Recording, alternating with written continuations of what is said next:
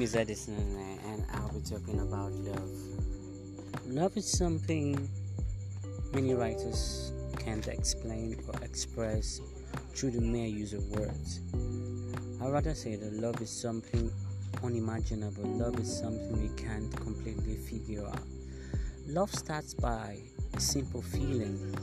It becomes an everyday thought. It eats up your entire system. Love is something we all can live without. Love is something that sustains us the very same way the breath, the air we breathe sustains us. We can't live without love, and love can live without us.